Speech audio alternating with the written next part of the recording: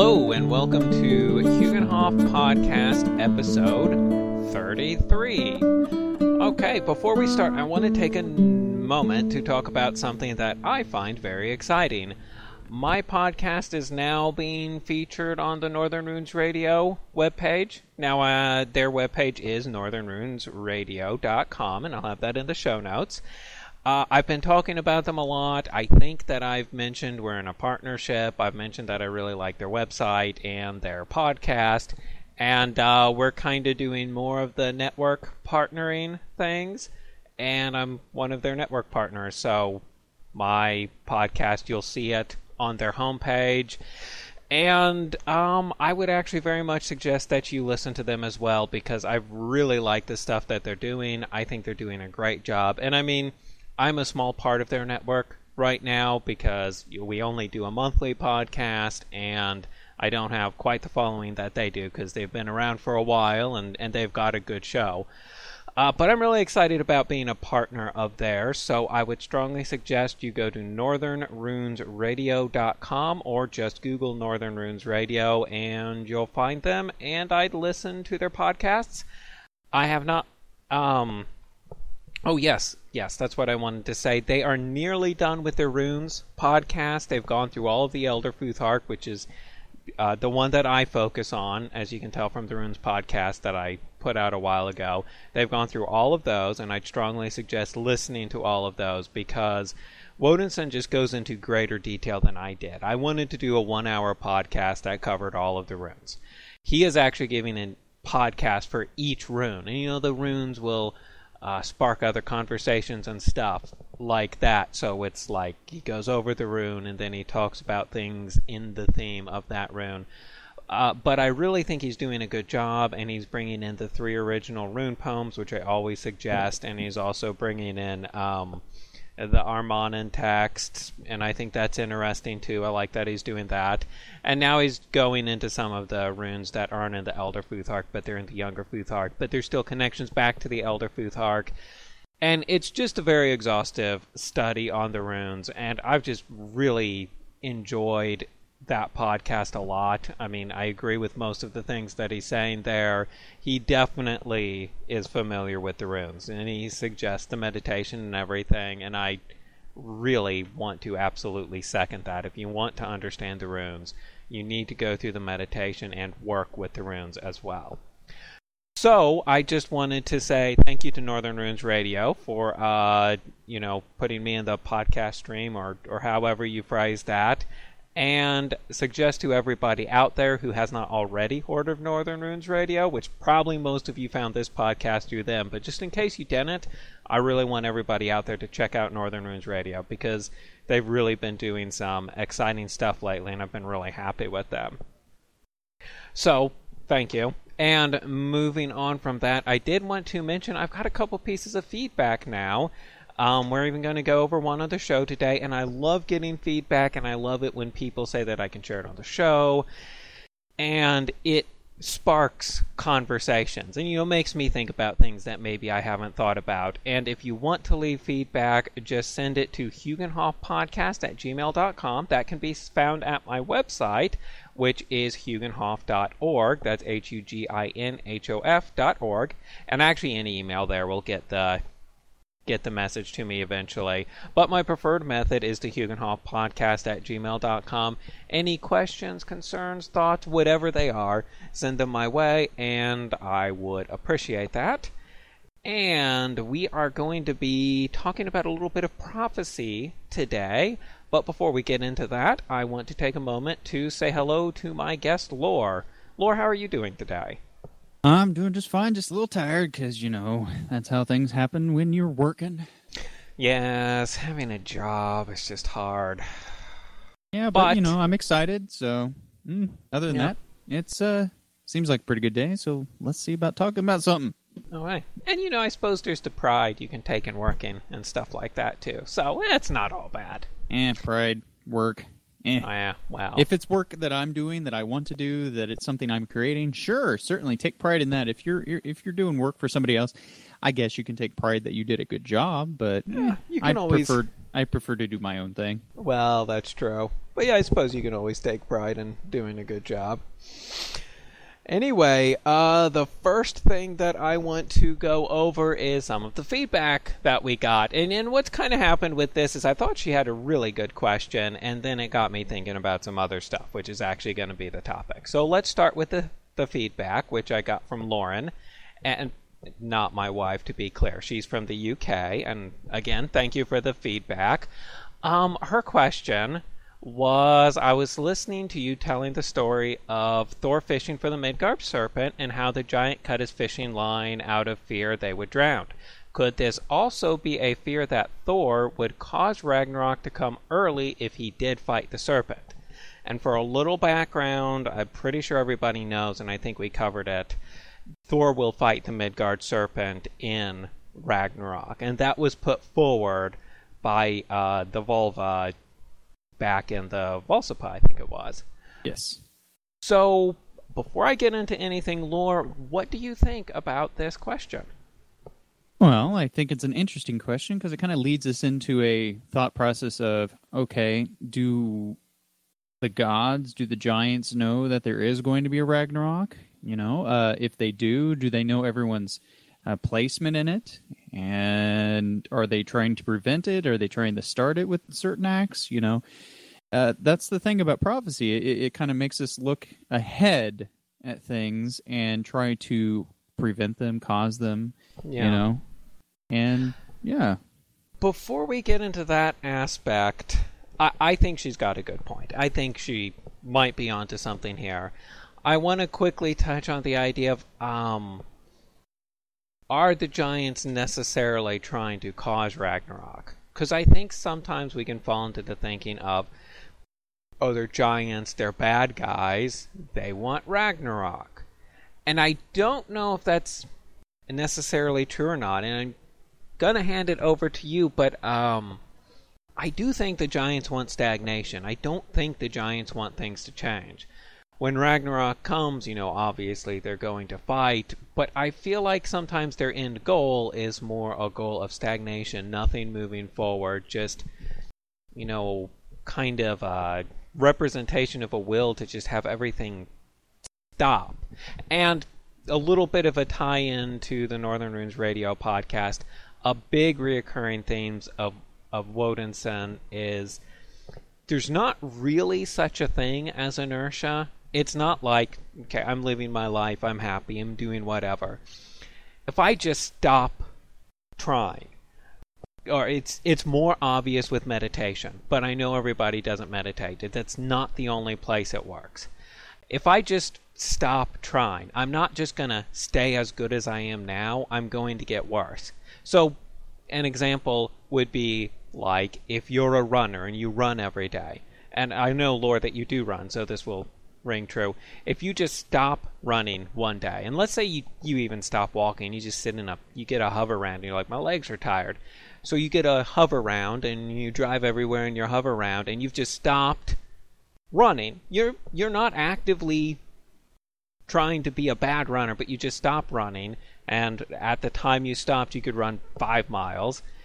If you do that for 3 years, you can't just get up and start running again. You've done damage by not moving forward. And I feel like the goal of the giants is to cause inertia, but when I say inertia, I mean the stopping of striving towards all these things, which actually causes us to regress and go back spiritually, physically, emotionally, societally, whatever. So I feel like that is the goal of the giants. So they don't want Ragnarok, they want that. Anyway, I'll turn it over to you, Laura. Okay, so you're talking about inertia. Well, there's this thing called other stuff that happens to cause inertia not to continue forward. Imagine, if you will, a stagnation is complete cessation of everything. Okay? That is the non-movement in any fashion of everything. So you take that runner, and they're frozen solid for 3 years. They've experienced nothing. They've not consumed more calories. They've not burned any calories. They're just the same as they were. And stagnation then would be nothingness. It would just be the ceasing of existence. Yeah. And if you were to then start back up again, that runner, 3 years frozen and somehow survived, would be the same runner that they were before the freezing. And that would be the inertia. The Right. inertia of actual stopping, ceasing of everything. But you are correct. I mean, scientifically, you are correct. But I suppose the point of inertia, inertia is not the right word, but I don't have the right word. The idea of us individually falling into inertia and it being a backwards thing is the nature of the universe is to not stop. We can't stop the universe. We can't hold a moment of time in our hands. Maybe in the future we can, but I kind of doubt it. I don't really buy the time travel thing. It doesn't matter the idea that we think we can't or can. All that matters is that the giants want to and strive towards a stagnation where everything ceases. Well, I think they strive for the type of inertia where everyone stops doing stuff, but the universe continues on and things fall into decay. I think they're looking for order, and the best order that you can get is ceasing everything. Well, that's a good question. I'm not sure I'm not sure the type of. I don't know if I call the giants agents of order or not. Well, they're not agents of chaos, are they? Except maybe the fire giants. Well, the fire giants, you're right, and I mean that's an interesting point. I don't know. This is a really good question. Again, inviting people to send feedback. You could look at it as the fire giants are orders of chaos. Fire, obviously. I think that seems pretty obvious to me. And are the ice giants orders? Figures of order to the unhealthy extreme, where they want nothing to move because that is actually the most ordered. And it's got a nice balance, doesn't it? Of order and chaos. This is how I've always perceived it. Whether or not it's in the lore necessarily, it's just that you have the two opposing forces. Fire and ice, because that's what created the universe as we see it. Niflheim, right? And I see those two things were the opposing forces, and we now have the ice giants and we have our fire giants who stand on either side, and the gods and us as people stand in the middle trying to create balance or have balance between the two. I think that makes a lot of sense. I know that a lot of people view the gods as agents of order and then the giants more chaotically. But I believe that order can go too far, and I think it would lead to stagnation. I think the gods are more of the balance. So I think the ice giants being ordered to the extreme, where it's no longer healthy, makes a lot of sense, the ice giants. I would like to hear other people's thoughts on that, because I'm curious what other people are saying. But I do think that makes sense. The problem with us discussing this is we probably discussed it before. We probably came to the same conclusions previously. So what we're going to do, unless we start arguing devil's advocate, we will be on the same side of this conversation.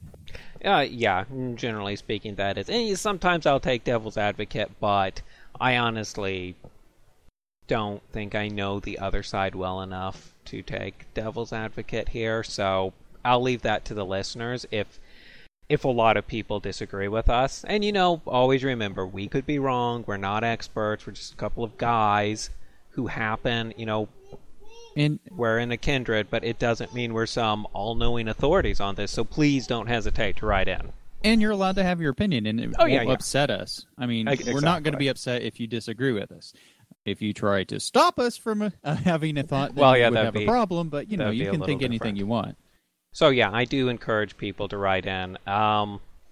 So if we think about the frost giants being things that want to create ultimate unhealthy stagnation type of order, they wouldn't really want Ragnarok. They'd fight in it because they were after something else. They were after stagnation. So I wonder And we will get back to your original question because that's the heart of the matter. But I wonder if they are equally scared of Ragnarok as, let's say, people are, because obviously we know about it. It's in the lore. If they know it, if they did know about it, would they be equally scared of it? And I think there's a fair reason to say they would be. Well, I think in my opinion, there are three sides in Ragnarok.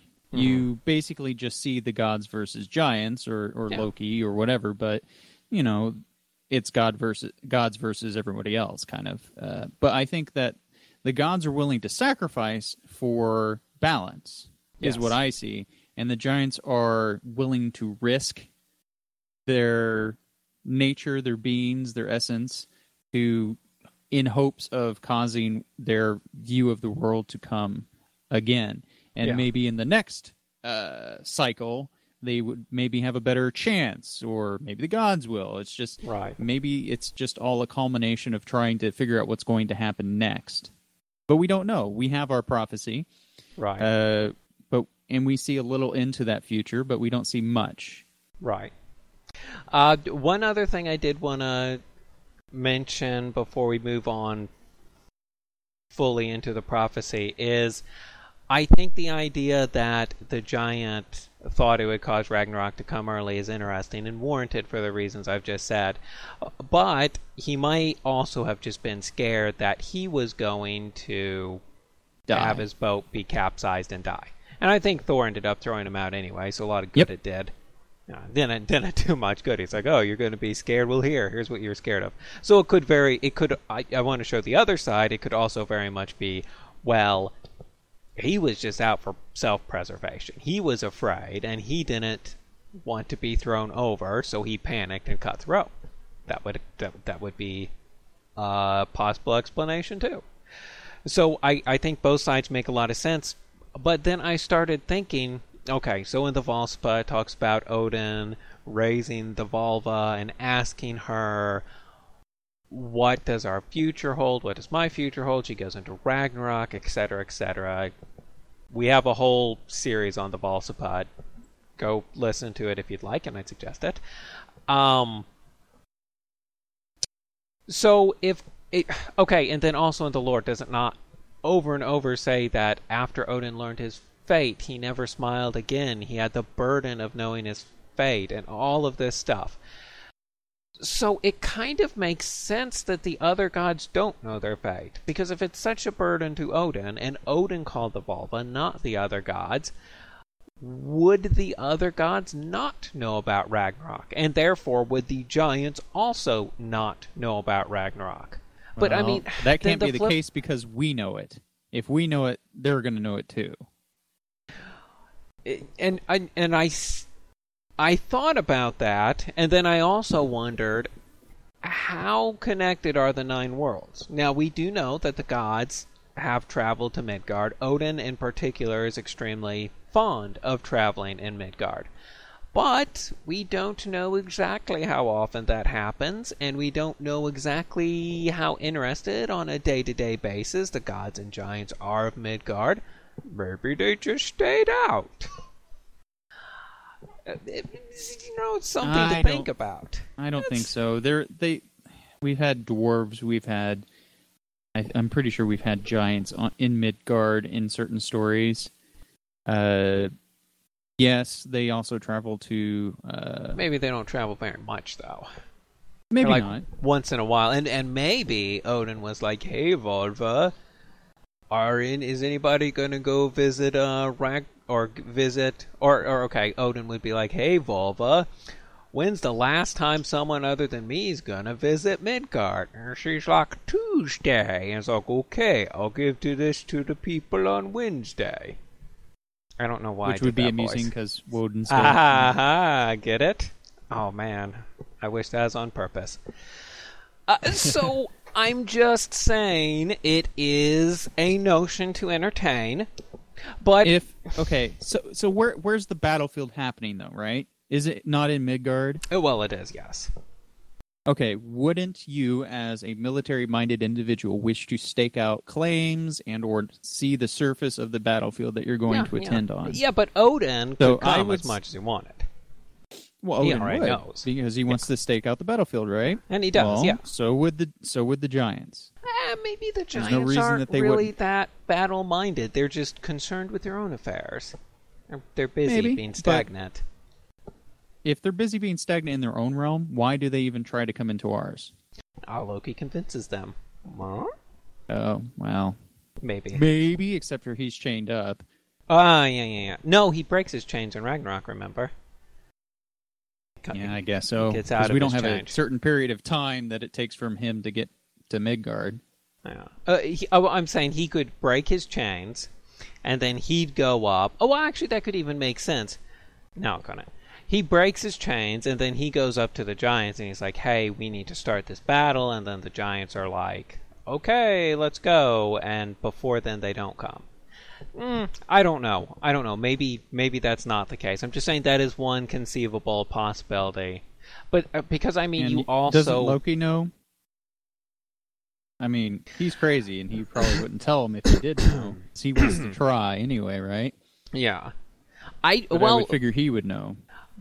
The Volva was raised by Odin, and it doesn't say that Yeah. Odin mentions it to Loki. So it actually Well, the fact that we know it is ridiculous that no one else would know it. all right, now in I my will mind. say with Loki in particular, he really may not know it, and the reason I say that is he is chained to the center of the earth. He really can't travel to Midgard. Well, it depends Unless on someone when told him. It depends on when Odin raised her, and when he questioned her, and when we got the information. What Yeah. timeline? Was it before Loki was Right. chained? Was it after?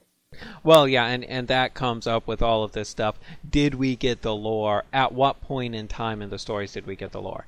And when the story Thor Goes A-Fishing, because I like that title, happened, was the lore given to the people at that point in time? And I think that is a question worth asking.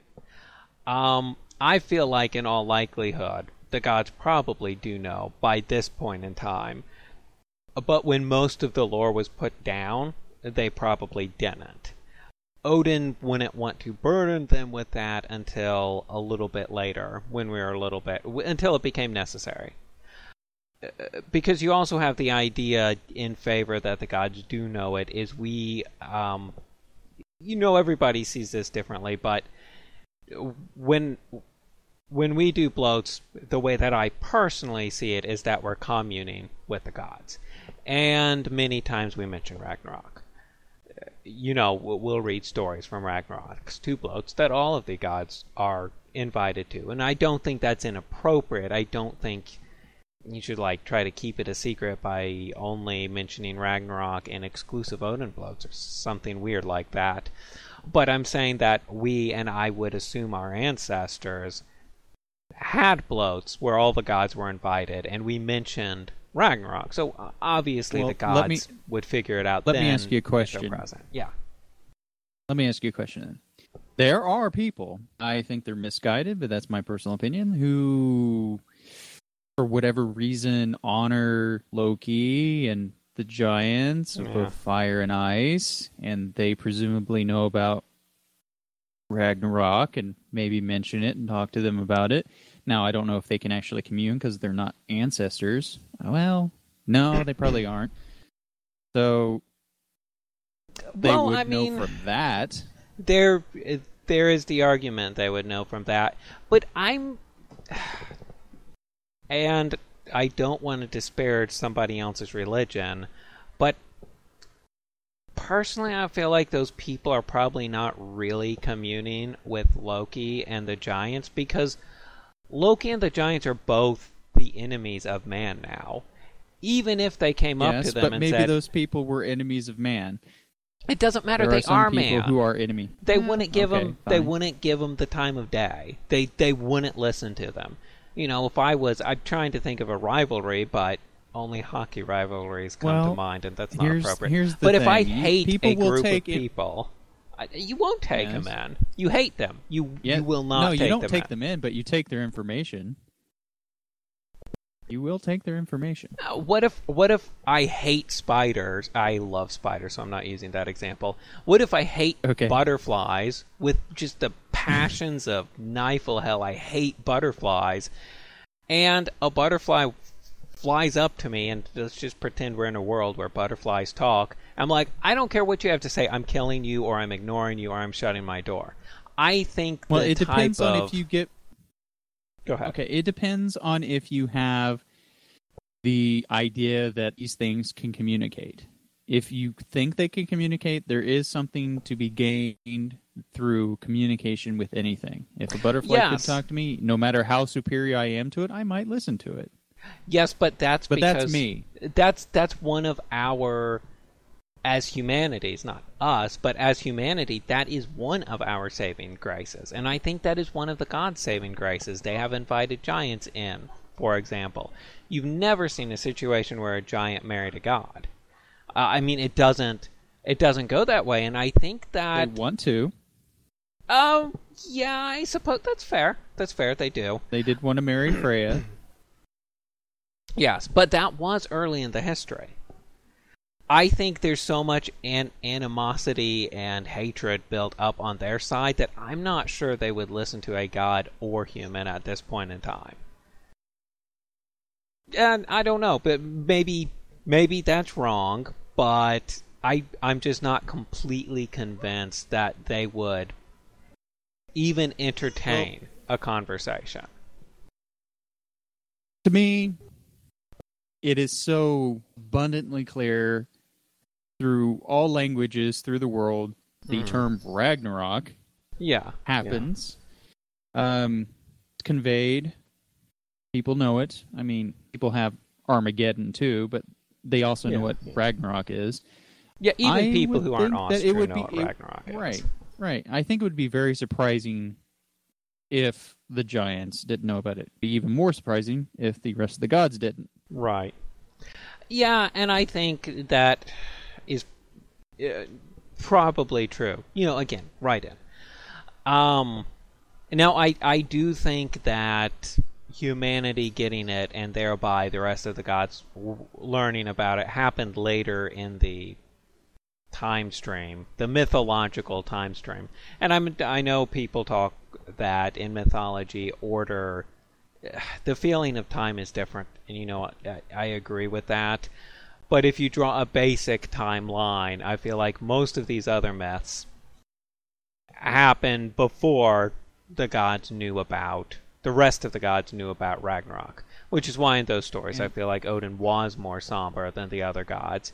And at this stage in development, they're probably, I don't think they're all somber, but I think they're more in the planning phases and probably getting ready for it at this point in time. Probably the giants and gods. And of course there's probably multiple ways to view it, but there is one more view that we have not discussed, I don't think, on the show. We have talked about it in person, and you have your ideas that against it, and I'm not really sold on it myself, but there is another notion that Ragnarok had already happened. The gods and giants have already fought, and what we have is leftover stories from the last age, and what we're living in now is the age of Balder and Hodor, and the sons of Thor. And that is a popular mythology.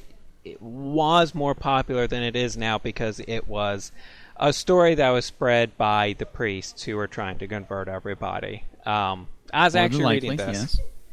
Well, I was reading about it in, it's a good book, but it's one of those kind of boring books. By Rydberg. I can't remember the name of the book. Oh, well, I'll think of it later. But anyway, what the priests would do is be like, oh, look, your story is talking about Ragnarok.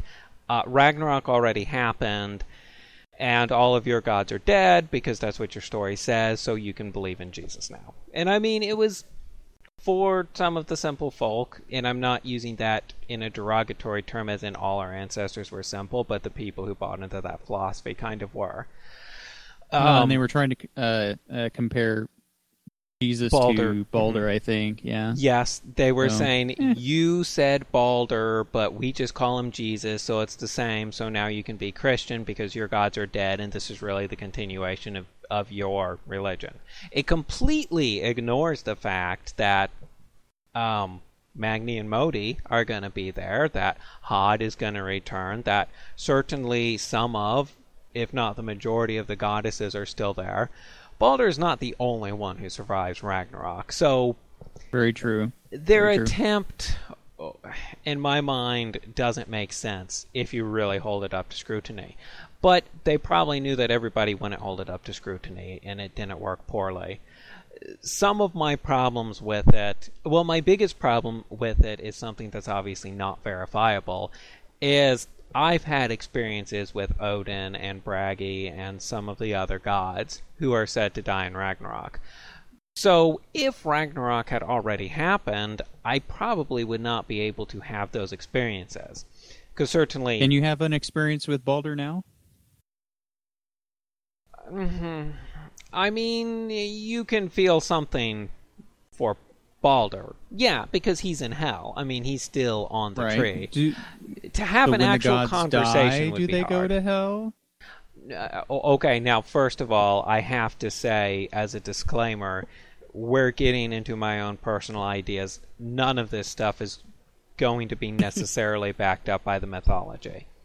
No, but it's fun to discuss, at least in my mind. It is. It is, but I just want to say to people, hey, we're out of the looking at this academically area. Academically and as in using books. I personally think that when the gods die, they will be reborn into a higher realm than we currently are, probably into something that we can't comprehend where we are now. Yggdrasil is the world tree, and somewhere in the lore it's mentioned, the forest of Hogmimr or some weird word like that. I think Yggdrasil is the 9 worlds, but I think it's part of something bigger. Just like I talked about... I think it's one tree in a forest? Yes. Yeah.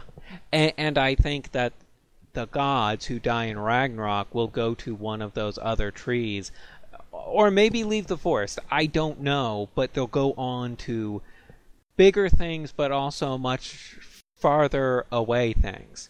And sort of gets into that thing I mentioned. Oh, no, wait, that's in a personal conversation. I had mentioned that in many ways we all suffer our own personal Ragnarok when we die. And when our bodies are reborn into whatever the next world might be, much like the Earth is reborn after Ragnarok, things work on the small scale and the big scale, and things just keep infinitely getting bigger and bigger and smaller. And I think there's something bigger than Yggdrasil, which we're not quite ready to understand yet. But, there'll be a point when Odin doesn't have that much left to learn about the Earth. Sure, he could gather facts and figures, but his spirit is ready to understand greater truths of the universe. So I think he's going to be in a very alien world to ours when he dies in Ragnarok. So, did that answer your question? It got a little rambly. It did, and I think it's important to think about the beyond, even just for practice of thinking. It's a good idea. And if we were just to stick with the lore, sometimes we limit ourselves because there's not that much lore necessarily. Right. Yeah. And there's a lot of things that are left unexplained. And I like to explain and discover. Yeah. And, we've lost a lot of lore as part of it. I sometimes wonder if, and I don't have any evidence for this, but I sometimes wonder if Vegetes, I do not think that's a word, if the lore was purposely left vague and some things were purposely left misunderstood or not fully explained to encourage us to keep thinking and really examining things. I think then you would have the fallacy of the Bible is right. It's easy to fall into if everything's explained, and I'm not saying the Bible does that, but people will claim it does. No matter the interpretation, the Bible is right, kind of thing. Yeah. Where what language is it in, and how did they explain it, and has this been mistranslated? And once you get that, translation that you read, that's the right one, and so our translations of our lore is the right one. Right. Well, this is why I always want to keep going back and digging and maybe learn the language, because otherwise, I think I'd we're love to learn losing the something. language. I think we're losing something when we don't have everything. I don't think it was on purpose that we've lost anything, other than maybe someone purposely made us less. Well, what I'm saying is explaining what lies beyond Yggdrasil was probably purposely not put in there. Just because we're not necessarily ready to learn that, but also because it's an encouragement for us to ponder things Right. more deeply. Well, I mean, it'd be an interesting thing to see what religion are our gods. You know? Do they have religion, or is it just something completely different? You know? Well, yeah, that's actually a really great question. I draw analogies between us and the gods a lot of the time. So, do the gods have a religion, or not? And I doubt they, necessarily use that word. But do they have guides?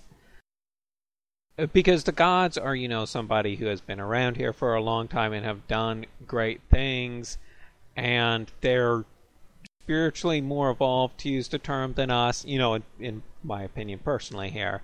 So we look to them to emulate, sort of, but more for guidance, so they can put us on the right path. Right. So, it would stand to reason that they were looking for someone to put them on the right path, but I don't know. And this is why, I don't have a problem with calling them gods, because that's the term that we use and has been used, but to me, they're like elder family, experienced, wise people who we can call on because they are our family, and we look up to them because they have all this experience, and maybe they push that on, and they have people that they look up to who came before them, who help guide their people, just like they help guide our people, kind of thing. Yeah, and I think that'd be interesting. But then I think they're in a different situation, necessarily. Well, there's also much fewer of them than there are of us. Well, that's one thing. But also they know that we look up to them.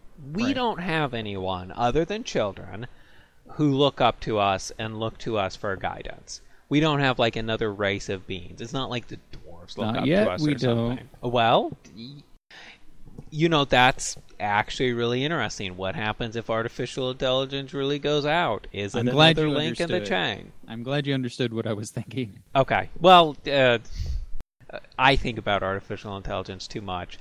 But that's and that would be a whole other show. Can an artificial intelligence have rights? I personally think it does. Can it have a religion? Again, I personally think it does. Or it could. Or it could. Not it does. Oh, sorry, I got distracted. I personally think that it could. But... And if we did that, would we be another link in the chain? It goes from the AI looking to us and us looking to the gods? Well, think about it. A good question. Who created humanity? Right? Well, yeah. And we are creators, too. We make, we shape, we form. It's not unthinkable to think that we might create another life form. Right. We totally could. I do want to say that the gods more put us on our path. They made us human, but they did create us from the trees. So the gods didn't create us like out it of would nothing. Be in a biblical source. Out of nothing. Well, we wouldn't be creating anything out of nothing either. Right. And we wouldn't be creating the silicon we made their robots with either. So I just kind of want to put that distinction out there as a point of notice. So I don't know. I don't know what the answer to your question is. And I'm not convinced we can know. Again, not a reason to give up and stop asking, but I'm not convinced that we can know something like, do the gods have gods? But it's conceivable that we could be in that same place, so maybe they do. That's a great question. I don't know. Okay. Saga is getting upset. Just for clarity, I'm not ignoring my baby. My wife is taking care of her right now. And she does tend to cry now and again. Even if you're paying full attention to her, changing her, feeding her. I've been there. She's changing her diaper. Saga is not a fan of the diaper change, but I'm sure she'll get her. You want to move on to prophecy then? Because we have, 10, 20 minutes? Yes, I did. I think these are good questions, and, maybe we'll explore these at a later date and time or something. But I do want to get back into prophecy. I mean, all of this is sort of centered around prophecy. But a really good question about prophecy is, okay, let's just take this Thor Goes A-Fishing story. What would happen if Thor caught the Midgard serpent and killed him? What would happen? Because by prophecy, he can't. He has to do that in Ragnarok. So, a few of our options, I mean, you could say that and this is a not an obvious one, but one that makes a lot of sense. You could say, well, the Volva knew that this was going to happen. The Volva knew that the string was going to be cut by the giant. The Volva knew this whole situation was going to happen, so she says that Thor killed the Midgard serpent in Ragnarok because she knew it would necessarily happen because of prophecy. Right. But also you could kind of say, what if now that Thor does know that he's going to get killed by the Midgard serpent, what if he goes out there and finds him and kills him? Does an epic battle ensue? Because the Midgard serpent won't just roll over. Does an epic battle ensue and they both kill each other and Ragnarok starts? Does it break prophecy and then prophecy's wrong now? I don't even know. There's another way to interpret this, and this is more of an Alexander viewpoint. Okay. I'm not sure how I feel about it. I sometimes think about it as a realistic viewpoint for prophecy, but it's not that we're fated necessarily to do certain things. It's just that we're likely to, and we really can't fight against it because it's in our nature to do certain things. Mm-hmm. If someone hears something, it's going to make them want to do something, or it's going to make them not want to do something, but that is what is going to happen. If we look back in time enough, I suppose, the pattern of the universe is, if you could know the pattern of the universe, I know this kind of throws out the whole, whatchamacallit? Subatomic theory and quantum mechanics. Quantum theory, quantum mechanics. But if you could throw that out for just a second, that it is still knowable, even if you're viewing it, you could see that we're just a series of dominoes who appear to have free will. Now we have a will, but it's just always going to be along the path that the dominoes have set us for.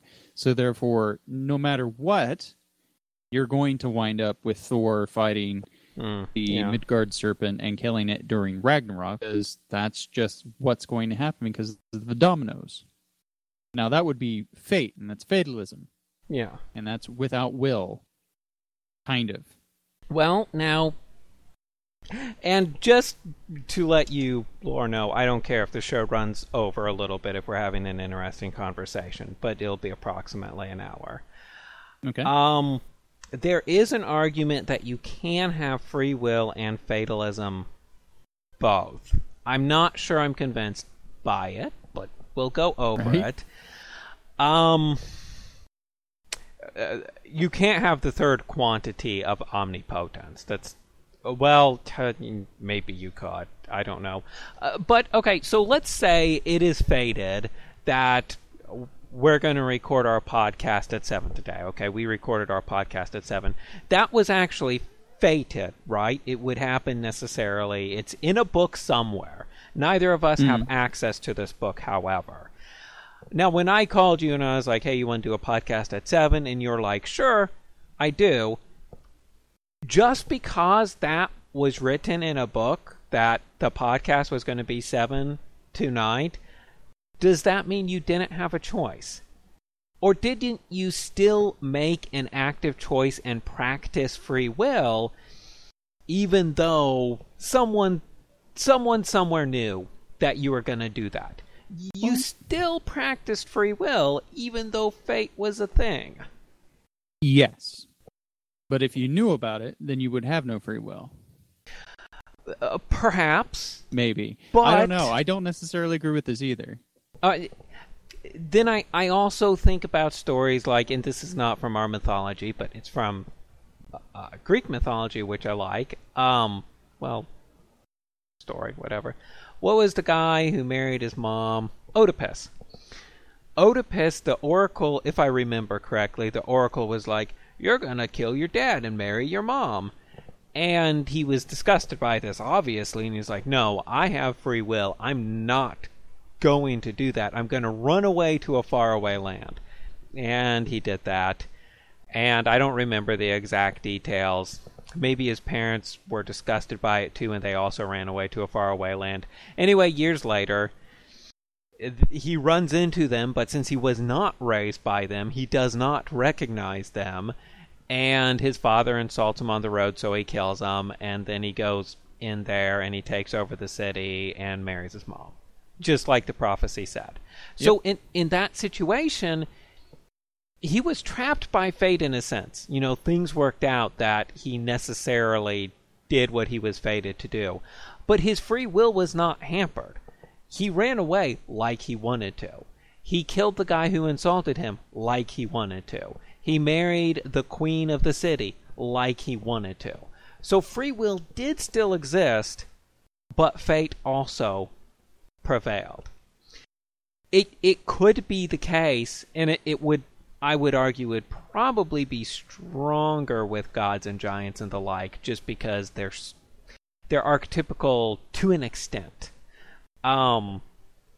It may be the case that even though Thor knows he's going to fight the Midgard serpent, he would not try to stop it. Well, and also if they knew Ragnarok was going to happen, if they tried to instigate something before that, the good outcome of Ragnarok, which is the world rises again from the ashes, and we have another chance for the wheel to continue to turn and fight for balance once more, that if they interrupt that, maybe it would be worse. Right. And I do think that is part of Ragnarok. I think I've talked about it before, where Odin is not trying to prevent Ragnarok nearly as much as he's trying to make sure it happens at the right time. Exactly. And we see it everywhere. We see a forest fire. If you're a dumb person who goes out and starts a forest fire, you've done damage. But if the forest never burns, you stop the lightning from striking that would ignite a forest fire, the forest will choke itself and die. The destruction has to happen, but it has to happen at the right time. Right. So I feel like it could be that fate, there is an element of fate, because the gods know what their fate is, but they don't try to stop it because they understand it's necessary. The giants could even know what their fate is, and maybe they don't try to stop it because they understand it's in their nature to do what they do. It's just, well, if you think of them as machines more than you think of them as individuals, the gears are set into motion and they have to move when the gears tell them to. Yeah. And I feel, and again, I could be wrong, right in, but I feel like the giants have a lot less free will than mankind, humankind, or the gods. Just by the nature of what they are. Yeah. So if they know they're not going to necessarily, because what could they do to help them? They could start it early. But they're not necessarily going to do that because they're more reactionary, machine-like is a good way to put it, entities who are very much cause and effect. They don't really have the same kind of free will that man or gods do. And then, of course, people and gods understand that, as painful as it is, the world has to be destroyed to be reborn, so they would accept their fate and fight for that reason. I mean, I guess that's still fate. And, it's like if you do a rune reading or a tarot card reading or whatever, some sort of Seath magic, whatever prophecy, vision... Divining, yes, thank you. Whatever divining you're doing. With divining, in my... the way I see it to an extent, is this is the future if you keep doing the things that you're doing. So do I want this future, which was shown to me, to be the future? And you can imagine situations where it's good and you do. You can imagine, the Christmas Carol with Scrooge and all of that, the ghost of Christmas future shows him his future. That's his future if he continues as he is. It's still divination, even though it doesn't happen because he has a change of heart. It was the future he was going to have if he continued on the path that he continued on. So the question is, fate? I mean, it wouldn't be fate anymore. Is Devolva doing something like that? She is showing the future if things continue as they are and these things happen, and the gods have decided, well, this is what we want, this is what we need, so we're going to continue on what we're doing to fulfill our fate. Maybe that's what it is. Maybe. And there were sagas where it was talked about, like the hero could fulfill his fate. If fate is truly something written in stone that cannot be changed, you can't fulfill your fate. It happens on its own. Maybe fate is a possibility, a thing we can fulfill if we choose to, and on the big scale, maybe Ragnarok is too. And I think these are likely possibilities. These are the most likely possibilities to happen.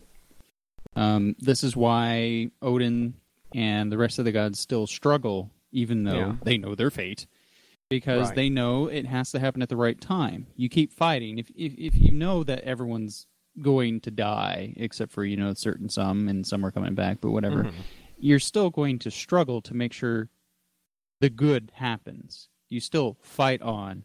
Right. And it is likely to happen because of that fighting on. I don't think that they're written in stone. I think they're probabilities for outcomes, and there are good things to happen from following certain prophecies. Right. I can't say the word now. Divinations. So you either do and you try because you know the goodness that can happen from them. Because we don't necessarily try to divine the worst possible outcomes. We try to divine the best possible outcomes. So let's fight and for those. If you were doing divinations and you came out with a horrible outcome, that would be a sign not to accept your fate and realize your life is going to suck. It'd be a sign to change something. Exactly. It'd be just like Scrooge, again, as an example. Exactly. Right. He changed it. So I do wonder if it's more like that. It's just making clear the cause and effect relationships in place. If I turn my car key in my car, if I say to you, when I turn my car key, my car will start, I didn't do I didn't do anything magical, but I did predict the future because I turned the key and the car started. Do you know the exact question that was placed to the Volspa, or to the Volspa? God, is like, what's the future? Oh, man, that's a really good question. Volspa. I wonder if I could find it really quickly. Probably not. Because if you can parse that maybe it was the best outcome that we could get if the question was asked in that way. What's sacred text? If it wasn't, it would be more loose. I would want to kind of think that the question was kind of implied to be the best possible outcome, so therefore Odin would want to fight to have Ragnarok happen at the appropriate time. As opposed to, it's going to be a bad time, everybody. Yeah, I don't remember exactly what the question is. I was going to see if it's really easy to find. I think it is a little vague, right? But yeah, it could vary, and I think it is the best possible outcome, even though it's sad that Odin and Thor and Heimdall are going to die. They're probably going to go on to bigger, better things, so to speak. Death is not necessarily always the enemy. And on the other hand, I do think it's important to remember, like, if we're thinking about Thor in particular, yeah, he'll die, but Magni and Modi will survive because of it. They won't die in Ragnarok, so things will survive.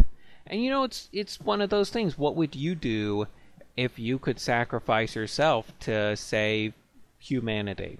Let's just make it a Hollywood movie. You could sacrifice yourself to save humanity. And I am a bit of an optimist, but I feel like any 99% of people would do it. Yes, it's sad that they would die, but you'd save humanity, so you do it. And so, is Ragnarok a bad thing? Is a question that is not necessarily an obvious one. There's a lot of sad parts to it. There's a lot of destruction, a lot of death. But there's also the world being reborn. And I mean, that's a good thing. So, Ragnarok's not necessarily bad. And Baldur comes back. And Baldur comes back. Yes, thank you. And that's a huge thing. That's a huge good thing that Baldur finally comes back. And the light returns to the world, if you want to take that interpretation. Right. Well, I think the world is reset. And, the dragon goes back down to the bottom of the world, too. Yeah, but, the interpretation of Baldur is light, and Hodur is dark. So it's just one of those things. It's the interpretation for this cycle, because it makes a lot of sense. The interpretation of Baldur in his actual reign, we don't know what that's going to be yet.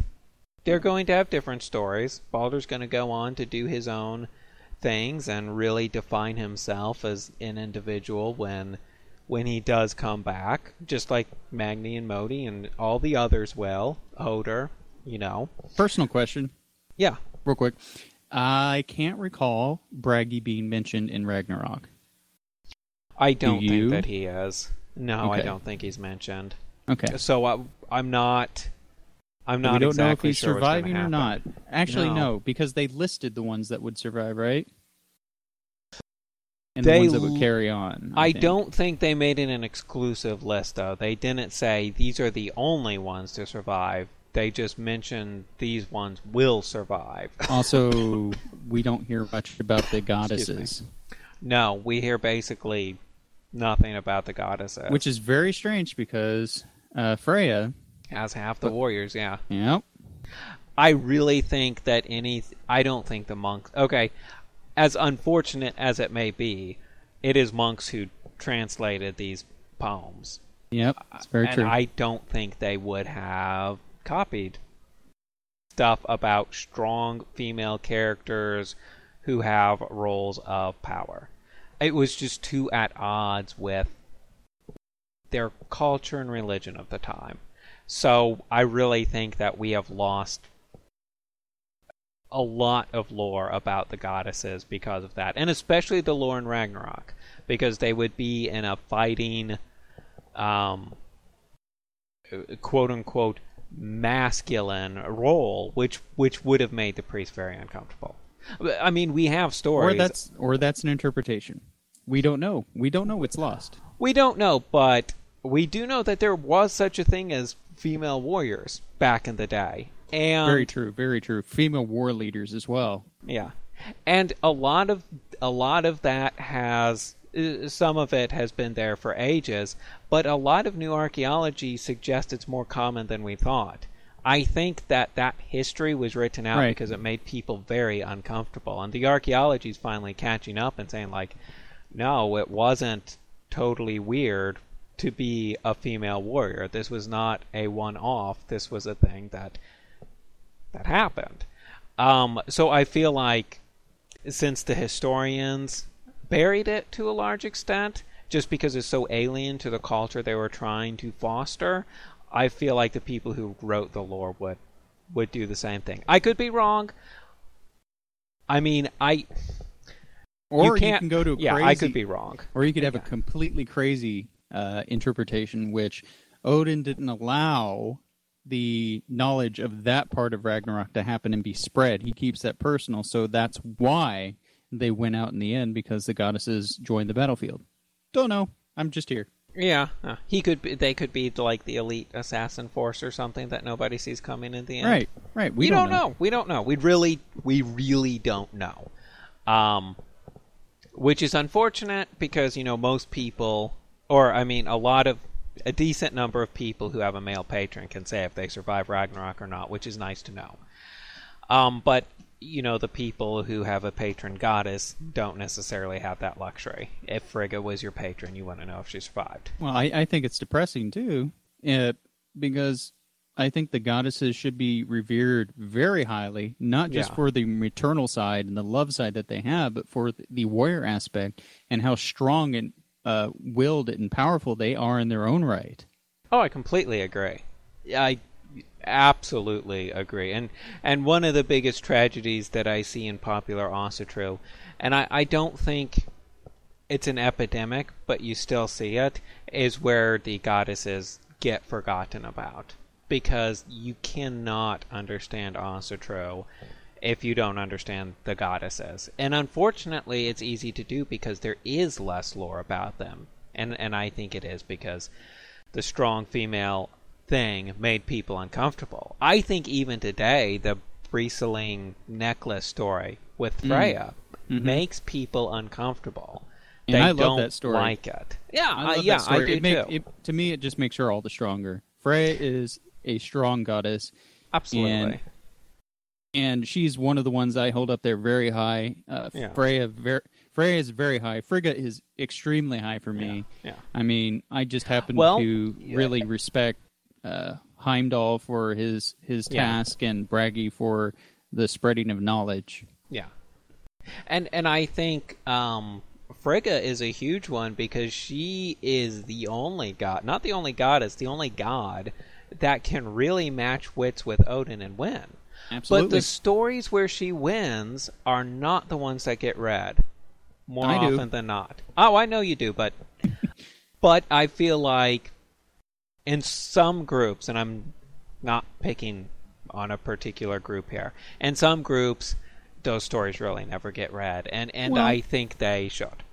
Well, I think what they're trying, if I'm going to give them a bit of credit, what I think they're trying to do is they're showing Odin in the highest esteem and highest light that they can, and to show that he has any weaknesses against anyone would be kind of detrimental to that viewpoint, which I don't think so. It just shows that he is a being. He's not all-powerful, all-knowing. He's just very powerful and very knowledgeable. He's extremely, extremely powerful. Yeah. And the fact that he has married someone who can match wits and match abilities with him it shows even more respect for Odin and absolute respect for Frigga as well. Yeah, and that's how I take it. But I think your point that they never want to show him in a position of weakness, that's fair. And maybe I'm being hard on some people. And most Asatru people I've met don't suffer from that. They have respect for the goddesses as well. But still something you very much fall into is remembering Frigga for motherhood and Freya for love, where I think, just like last week when we talked about Thor, and how he wasn't just a big, dumb, tough guy, but he was clever, I think sometimes it's important to take a moment to remember Frigga for her cleverness, Freya for her strength, and her fighting spirit, instead of just the love and beauty, because yes, that is part of those goddesses and a huge part of it, and just part of who they are and what they represent, but there's more to them than that. The goddesses are not, and I mean we're focusing on Frigga and Frigga because those happen to be ones that I'm close to, but all the goddesses would fall into the same thing where they're not these two-dimensional characters and they don't just have quote-unquote feminine tasks. They have strength. They have cleverness. Let me ask you just one more question then about Odin. Okay? Mm-hmm. How much respect would you have for Odin if he married someone who was weak-willed, who would just bow and bend to every whim that he had? Would you have respect for that? Well, yeah. I mean, that's a great point. And Odin and Bragi are sort of my patrons, so I spend a lot of time trying to understand Odin and how he thinks, which is not a task I think you can actually achieve, but Right. you can get closer. I just simply don't think he would. He would never marry someone who was not on his level. And I mean, we know that Odin had a lot of children from other women, usually for a reason. That's part of him that I don't do myself. I don't think that it's wrong. I'm not saying that. I'm sure him and Again, Frigga have an exactly. agreement. We don't know. We don't know for sure, but I feel like that would be the only right way to do it. But the only one that he truly loves, and the only son that he holds above all others, is the one that he created with Frigga. Though I think he has much respect for Thor, even though I think he may be a tool. Yeah, I do. Not a tool. Oh, he's such a tool, but as I a know. weapon. I know. I do think he has a lot of respect for Thor. And it's probably grown over time because Thor is not only a child, it's also a person who he can come to respect. But he has a special love for Balder that is reserved just for Balder, I think. And I think part of that is because he doesn't just love Balder because he's Balder, like he might love Thor because he's Thor. He also loves Balder because he's like the union of him and Frigga. And to answer your question directly, I wouldn't have as much respect for him if he married someone weak and lowly and below him. He wouldn't, but if he did, it would be harder to respect him for that. Odin really married one of the only beings in the universe who was actually on his level. A match for him, if you will. So in other words, if you do not pay homage and respect for Frigga as much as you do Odin, you're actually doing a disservice to Odin. You are a little bit. I'm not going to tell anybody out there, if your patron is Odin, you have to have your patron be Frigga as well, or something like that. No, that's not what I'm saying. I'm just saying you have to respect her just as much. Yes. If your patron is Odin, even simply out of respect for him, you have to understand that she is a strong, clever entity, and not just Odin's wife. Frigga's not just Odin's wife. She's her own person, and a very clever one at that. And simply to understand Odin, you have to understand that. And to respect Odin, you have to respect her as well. Yeah, I think. I agree. But I think we have actually reached the hour mark, so I'm going to wrap it up for today. You did this was a good conversation. I like this. This may spark some other ones in the future. I'm not sure yet. I will say that right now, because we did that Havamoth study for so long, we don't have like a, what do you want to call it, quote-unquote plan, like this is what we're doing. So if anybody is just curious about something or wants to hear our thoughts about something, Astra-related, obviously, or, it can be a moral question, and then we would look at it through the lens of Asatru. So yeah, if somebody's curious about something, now would be a great time to write in before we start another big series. So I'll say that. Oh, you know what? I'm sorry. I totally forgot final thoughts. Let me back up a bit. Lore, what are your final thoughts? Well, I'm just going to talk about prophecy for a second. I don't think there's fate. I think we're likely to do things because of who we are and how we are grown and who our families are. But I don't think it's fated that we're going to do anything necessarily. However, I think there is something to be said for beings and people who look into the future based upon what has happened in the past. I think you can get a lot of information from that, but I think it's a lot of internal looking. And I'm not saying take it with a grain of salt, but I am saying that it is not necessarily the way things are going to happen. But if you fight for it, they certainly can. And that's my final thought. All right. Well, on prophecy, since that was our official topic, I think that I'll say I think I'm pretty much on board with you there. How do I want to say it? I don't believe in the common sense definition of fate. What is called fate, I would view more as possibilities. We don't have limitless possibilities. I can't grow wings and fly. There are some things you really can't do. Not many, but some. I think fate is the possibilities we have open towards us, and we can fulfill that fate. And we can do a great job and do great things by taking advantage of those possibilities. But no, I don't think it's predestined to happen.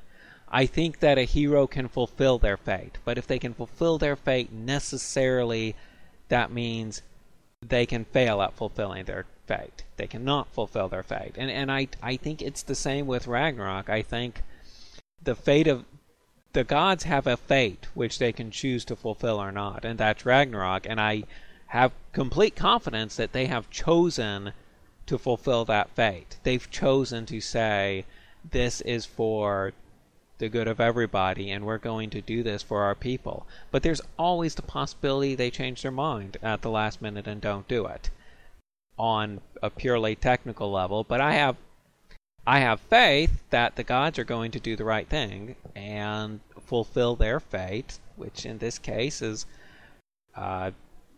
continuing the cycle by fighting in Ragnarok. So yeah, I guess I used the word fate, but what I really mean is possibility. I believe there's possibilities. So with that, I will say thank you everyone for listening. This was the Hugenhof podcast. If you want to write in, please feel free to do so, and that is at hugenhofpodcast@gmail.com, or check out my website at www.hugenhof.org. Also, we're partnering with the Northern Runes Radio, and if by chance you haven't heard about them, please visit their website, which is northernrunesradio.org. That's all one word, or just Google it, northernrunesradio.org, and just sign up for their RSS. There's no reason to go out to the player every time. Oh, they're on YouTube too. If you like YouTube more than RSS, you would do it that way. I'm a huge fan of podcasts. So check them out. Thank you for listening, and we will see everybody next month. Fra Hail. Fra Hail.